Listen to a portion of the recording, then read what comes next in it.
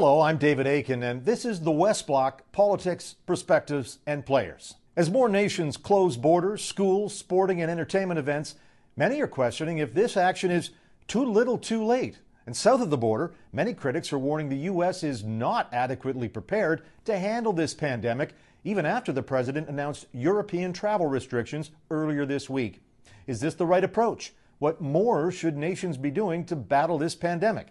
Joining me now is Jamie Metzl, who is an advisory committee member, technology and healthcare futurist, and author of the book Hacking Darwin: Genetic Engineering and the Future of Humanity.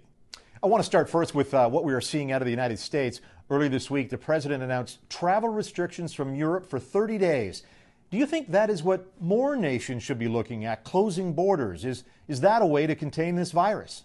This virus and all viruses are by definition transnational. We need to use our borders smartly, but just a blanket ban like this, I don't know if that's really going to help, because there are countries that are being banned that have far lower incidence of COVID-19 than the United States does. And here in the United States, we have no clue how prevalent this disease is, because the federal government has done such a terrible job with preparing us to have the testing kits. So we just have no idea how serious this is. It could well be, and I'm sure it is the case, that the incidents in the United States are well beyond most of the countries in the European Union, may perhaps with the exception of Italy, and certainly with the exception of Italy, and perhaps France and a few others. So rather than having these blanket bans and shutting down the world economy and actually even keeping out the experts who we may need here, what we need to have is much smarter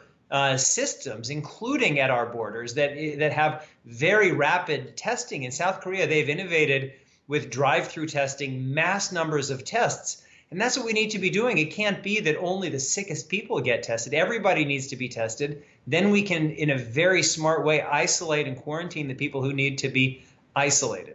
You referred to Italy. The U.S. is being compared to Italy in terms of not doing enough initially to combat this virus.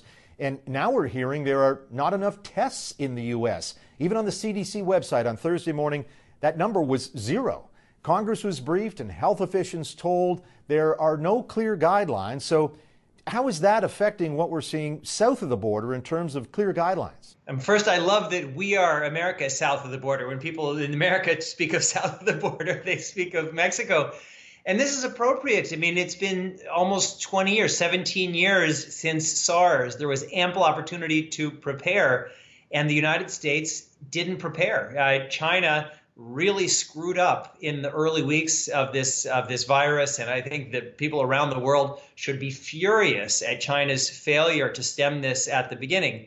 But after that, actually, China really stepped up in a big way and bought time for the rest of the world. And that time, at least here in the United States, was very significantly squandered. And so, as I said before, sorry for this noise, this is my BBC moment. As I said before, if we don't have testing, we just have no way to evaluate how bad the situation is. I'm here in New York City, and my guess is that there are tens of thousands of cases here already, if not more. And so without that ability to evaluate where things are, it's really makes it almost impossible to respond. I'd like to get your opinion on what is needed to get this under control. Well, a few things. First, we need ramped up testing here in the United States. We need clear messaging from the federal government about what's happening, because we've had so many conflicting messages over the last few weeks. First, President Trump was saying, and Larry Kudlow were saying, everything is fine. There's nothing to worry about. And now, sorry about this. We're saying everything is fine and there's nothing to worry about. And now they're saying this is serious. And now there are these steps being taken that don't really make a huge amount of sense. We need leadership, and that's what's really been lacking. President Trump took office, gutted the office that President Obama had set up for exactly this kind of emergency. So we need messaging to everybody. We need clear instructions because ultimately what's going to help us get through this are some of the old traditional blocking and tackling activities that we know how to do from as far back as the Spanish flu. And the name of the game is to buy time for the year 12 to 18 months until we have a vaccine. Our species hasn't encountered this virus in our almost 4 billion years of evolutionary history, so we're not prepared for it biologically. As you watch COVID-19 play out internationally, what concerns you the most? A few different things. One is we are facing a whole new set of circumstances that's very different from what we've seen in the past. Even SARS, certainly from the earlier epidemics and pandemics, we now have 7.5 billion humans on this planet. Just 100 years ago, we had 2 billion. We have mass urbanization. We have destruction of our wild spaces. All of these things, we used to have much more of a buffer. We're now globalized, so you could have had this kind of zoonotic event where a virus jumps from an animal to a human. But if it happened in some small isolated place anywhere in the world, that was restricted. And now we're so deeply connected that the ability of these viruses, and viruses, they don't have any intentionality of their own, but they're looking for hosts. And we humans, because there are so many of us, we've created the perfect host. And the viral world is constantly changing. And so there was always this threat that there was going to be this perfect, from the viral perspective, balance between something that's asymptomatic long enough for it to spread, but deadly enough that once it spread, it could wreak havoc. And this may be this event that people have been warning about for so many years. And that's really, really concerning. And we're not set up for it. We can be, but we, rather than denigrate our international institutions like the World Health Organization, like the United Nations, this is a moment where we can come together. And the scientific tools that we have are better than at any point in our history. We have more knowledge than we've had at any point of our history. So it's not like we're entirely defenseless, but we have to rally in a way that we haven't over recent years. Why isn't that happening? Are people thinking can't happen to me or happen here, or don't understand the full complexity of the situation? Yeah, well, so it's happening. Some of it is happening. It's just not enough. Here in New York, where I am, other parts of the world, people are saying, one, either it's not here yet, and that's what President Trump was saying in the beginning. Oh, we're keeping this out. We're in great shape. That was the absolute wrong messaging, and we're suffering because of that messaging. There are people here in New York who are saying, well, I'm young, and I understand that even if I get coronavirus, it's probably not going to kill me. And so a lot of people are going on with their lives, going to restaurants, going to bars, going to theater, going to movies, traveling.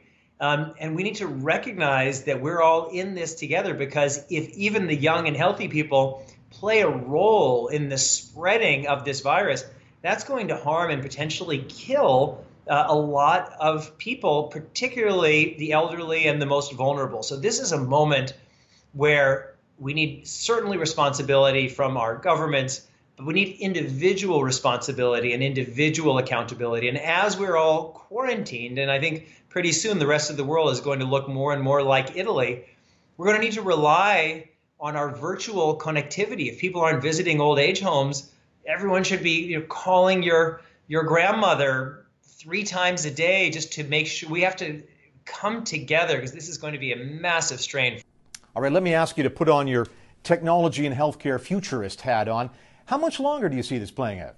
We really don't know. I mean, we have a bias in the way that our brains are just biologically designed to function, that we think that the future will be kind of like the past. That's what allows us to make predictions and decisions. If we thought the future was totally unknown, how would we decide anything? So it could be that we're just entering a new normal, like after 9/11, when we first set up all the restrictions on travel and all the security checks. It was abrupt. People weren't comfortable, and people thought, well, we'll do this for a while and then we'll go back. And then we just entered a new normal. So we could be at a new normal for a while in some elements of the virtualization of our lives.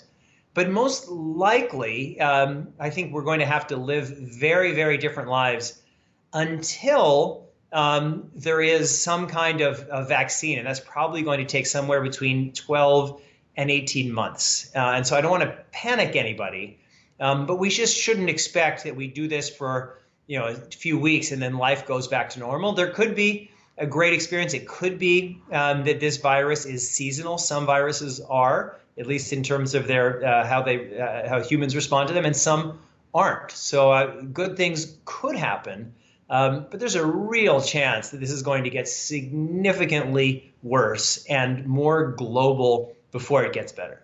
And you think as we look forward, we will inevitably see more viruses, that we may be in a position globally to treat a possible new virus? Well, excuse me, yes, and I hope so. I mean, yes, there are lessons. We are now applying the lessons that we learned through SARS, that we learned through MERS and other experiences. But it's all too often the case that we'll make it through a crisis, and we will make it through this crisis. But then on the other end of the crisis, we let our guard down. And so people for 20 years or more than 20 years have been saying, this big one, and maybe this is it, is coming, and we need to prepare. And we're partly prepared, but we're not nearly as prepared as we need to be. And that's why I hope that while we focus on responding to this crisis, we're also building the foundations for a longer-term response to the many other crises like these and like this, and even worse than this, that are inevitably going to come our way. Well, thank you, Jamie Metzl, for joining us. That's all the time we have for today. For the West Block, I'm David Akin.